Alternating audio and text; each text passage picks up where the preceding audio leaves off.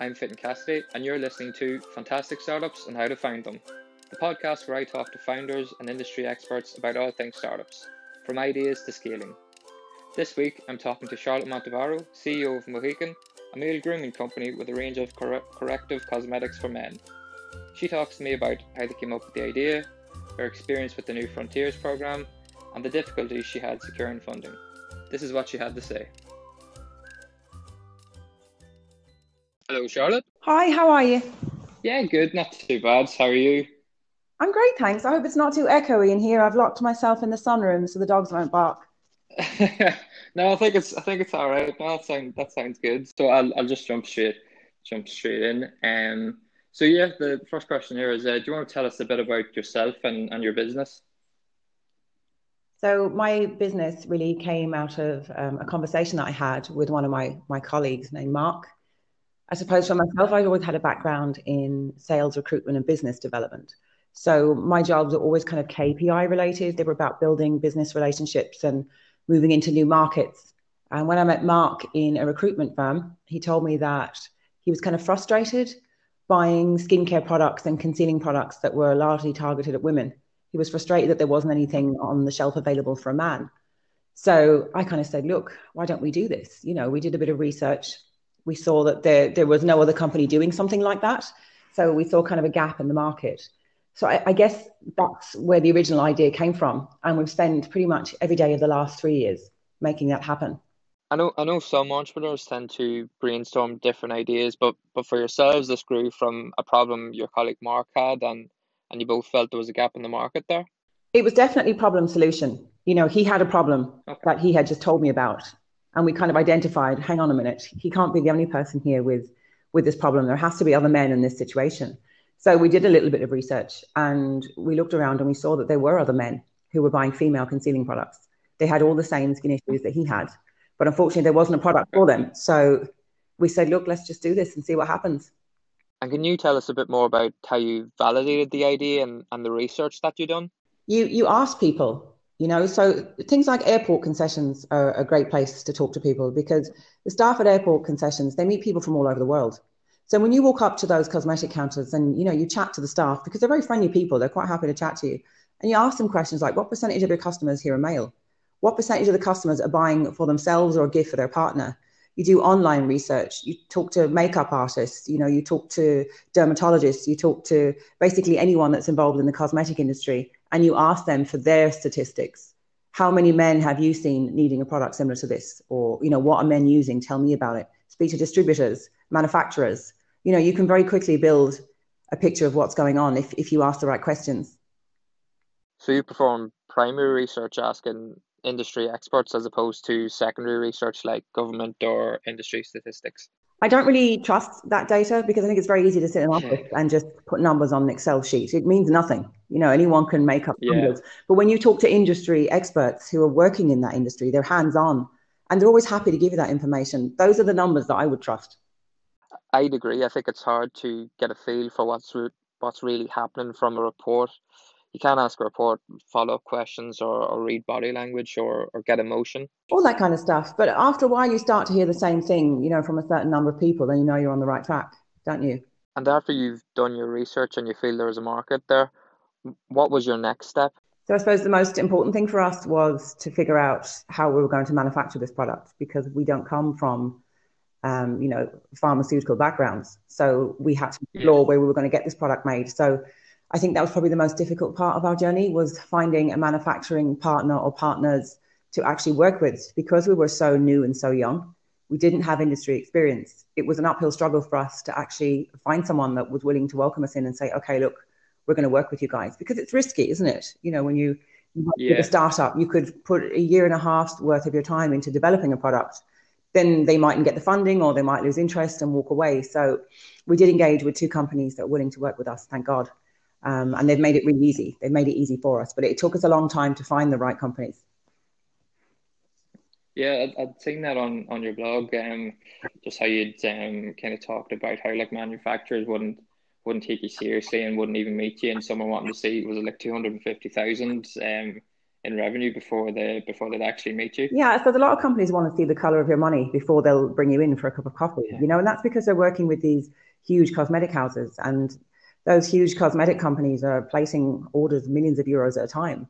They knew that we were starting off small, that we had a plan to scale, but initially we were small, and that's risky for any company. But the company we found were actually doing a lot of the same research that we were, and they saw a change in the market. So we just kind of met them at the right time.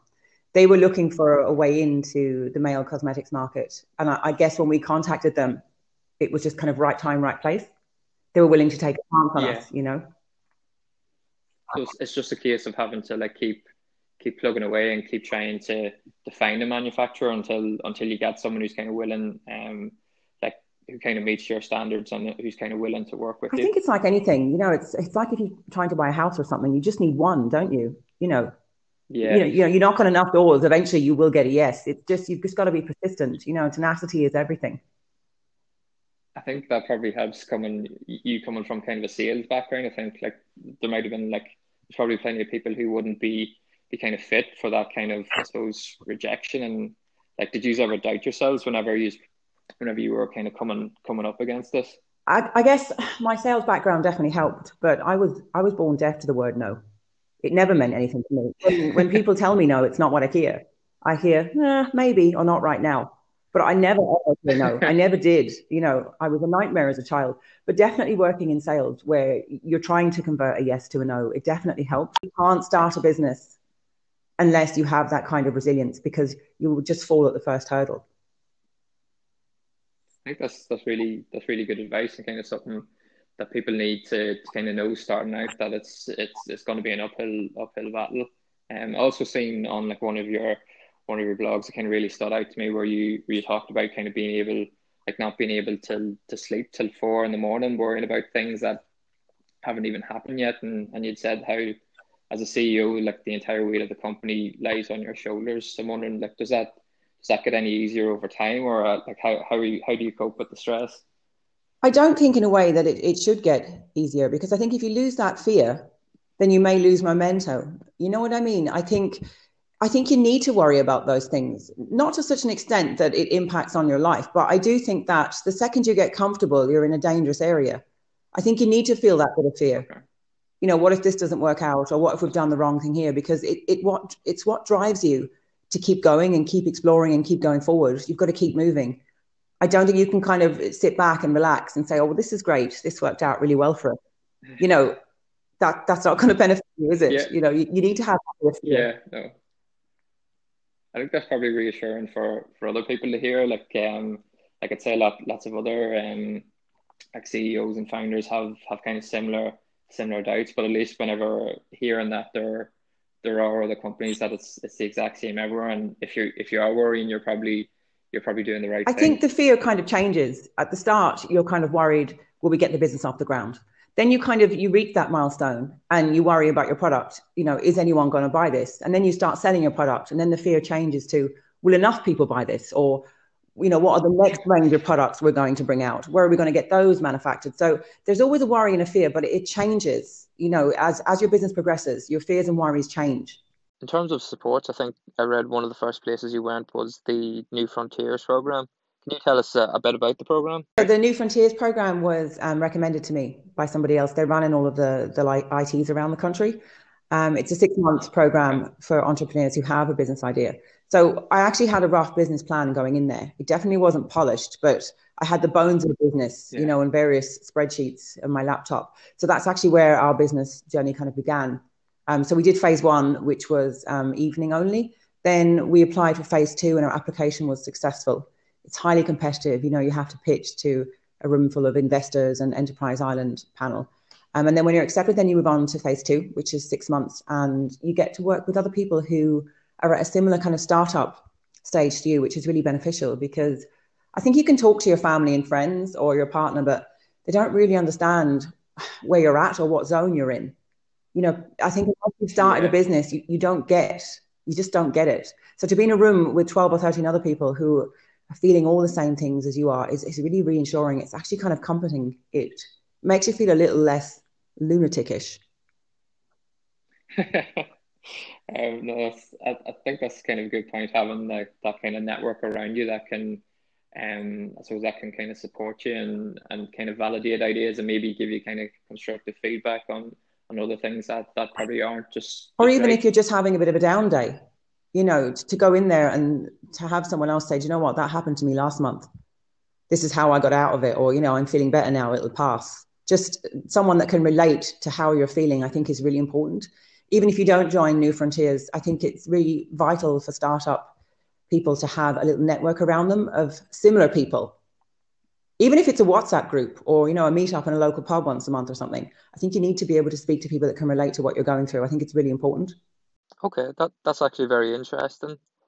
For anyone wanting to join a program like New Frontiers, what would you say are the basics they need to have before they could apply? I think there is no basic. Just apply and see what happens. I think you can sit around and think about things for ages and mull them over, but you know, you need to do something, don't you? You need a bit of action. So just apply and see what happens. I mean, if they feel your application isn't suitable, you know, you will get feedback. So then you can tailor your application. You can apply again. But I definitely wouldn't research it too much. I think just go in with whatever business idea you have and see what they say. That's a great point. I think a lot of startups tend to put in barriers to their success. I know in Eric Rye's book, The Lean Startup, talks about instead of making complex plans based on assumptions, you need to be constantly making adjustments by building, measuring, learning, and then you start building version two of your product from what you've learned, and then you start the process all over again. Like even if you think of Reid Hoffman, the founder of LinkedIn, I know he said if you're not embarrassed by the first version of your product, you've probably launched too late. I've met a lot of entrepreneurs that spend, you know, a year thinking, and thinking is no good. You know, you need to do, you need action. So I would definitely think less and do more. Okay. One of the other things I wanted to ask was like what would you do differently if you were starting over again? I was actually thinking about this the other day. There's only one thing that I would do differently, and I think I would have spent less time looking for funding because it's a time suck and it can distract you from selling. And if you're selling, you don't need funding because you have your income coming in. So I think for me, that was definitely a waste of time. Had I been in another country that was perhaps a little more business friendly or open to entrepreneurs with ideas similar to ours, maybe it would have been different. But I think looking where I was looking in the places that I was looking for the funding definitely wasted a lot of my time when I should really have been focusing on just growing sales organically. I think that's probably like that seems to be something that I'm coming across in kind of research from like stories from different companies that funding seems to be a big issue. I think that's probably good advice to kind of focus on your sales, and if you can get your sales up, then I suppose investors will start to take you more I think seriously. it's risky for any investor to give money to a concept, particularly when it's a consumer product like ours. It's Yeah, different if it's tech, you know, but I think with the consumer product, it's definitely very risky. So, you know, you can understand why funding isn't easy to come across. But I think if your business is solely relying on funding, then ultimately it's going to fail. If your product is good and there's a consumer demand for it, it will sell. I suppose that's it. You I know, think it will sell or it won't. I think it's also a good way of validating whether the business is viable. That's the litmus test, whether you can get sales for the business It and is, whether and I people think want there's it. no amount of funding can make people want a shoddy product that's in the wrong place at the wrong time for the wrong price. You know, so looking back on it, I Yeah. do definitely think we should have focused more on growing sales organically. But other than that, I definitely wouldn't have changed anything. And I know, but just on kind of the topic of funding, heard on, like Mark's interview with Today FM back in February that these are looking for like a strategic investor now. Like how's that going? I mean, we're still talking to people. We have met with people, obviously, before lockdown, and there are conversations going on. But whether Mark and I receive funding or not, it's not. It hasn't changed our goal. It hasn't changed our journey. We're still hitting all the milestones that we set out for ourselves. We're working with a company at the moment called Shannon Retail Innovation, and what they do is they link companies like us with the aviation industry. So in-flight retail, for example, or if you're trying to, you know, our ultimate goal, Okay. which is Asia. So now we have an excellent link to that export market. So sometimes I find the longer you're around, the more kind of, the more people that you meet, the more beneficial to you, should we say. you meet these people that are kind of operating in the same space as you. And then you kind of learn, actually, we don't really need funding. We need to get sales in another area. So that's what we're working on at the moment. Asia has always been our goal. The kind of next big thing that you are. That's the next big thing, Asia and the US. So we've trademarked throughout Europe and the US. We're currently trademarking in Asia. That is the largest market in the world for male cosmetics, particularly for European brands, because they like something that looks a bit different. So that's what we're working on for 2021. Yeah. Hopefully all goes well. But look, best of luck with it. And it probably helps that, like, whenever you're going into kind of like the Asian market, that you've kind of tested the products already, and now you've kind of learned from your experience in Ireland. You're kind of ready to kind of I do think you need kind of a year of kind of testing your product. You need to get the feedback from customers, and you need to be very open to that feedback, be it positive or negative. I don't think you can take it personally. You've got to kind of stand back, and you've got to listen to what people are saying, and then you've got to apply that to the next phase of your rollout. Okay, we did this here. This worked. It didn't work. They liked it. They didn't like it, whatever. I definitely wouldn't have liked to have launched in a market like Asia. I'm not sure how successful we would have been. It's definitely been beneficial to us launching in Ireland. We've learned a lot from it. Okay, that's actually very interesting here. Probably something people should kind of keep in mind and have more realistic expectations. It's going to be a lot of testing and improving. You're not going to have it right at the first stage, and probably the best way of learning is by having an actual product and getting feedback from. But I don't think that's something that when you're starting off on a startup journey as an entrepreneur.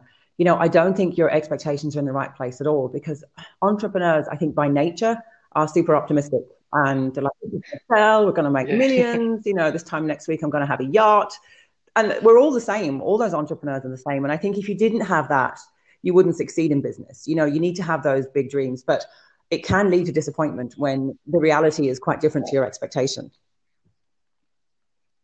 Yeah, it's kind of like Del Boy from Only Fools and Horses. This time next it's exactly week, like that. But actually, in the last episode of Only Fools and Horses, I don't know if you saw it, they actually did make millions. So I think it's to the startup journey. You just got to keep, you've got to keep going until you hit the jackpot. Yeah, if there's a lesson there, it's all about resilience and optimism. Generally, I kind of be an avid reader, and I was wondering, is there any books you would recommend for people interested in startups? I deliberately didn't read any books or listen to any podcasts about startups, for the simple fact that that's other people's business. It's not my business. It's not my journey.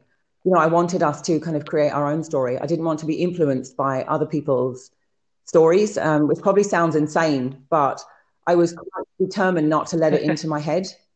Just because someone else has had success by, following this model or, marketing this product, it doesn't mean you're going to, because your business is different and your team is different. So I deliberately avoided reading those types of books. It's probably easy to read a lot, but where you learn the most is by starting and kind of being practical, and you probably need to be lean in a sense, and just kind of keep learning, keep trialing out the product, build it, measure it, and then kind of see what works and what doesn't. It's true. And I mean, how many people have written books about, an epic failure of a business? Very few. The only ones that are available are people that have made billions. And that's just really not useful to you when you're lying in bed, worried about, money coming out of the business bank account and not enough coming in. So I think it could actually demotivate you in some ways, Yeah, I think that's fair.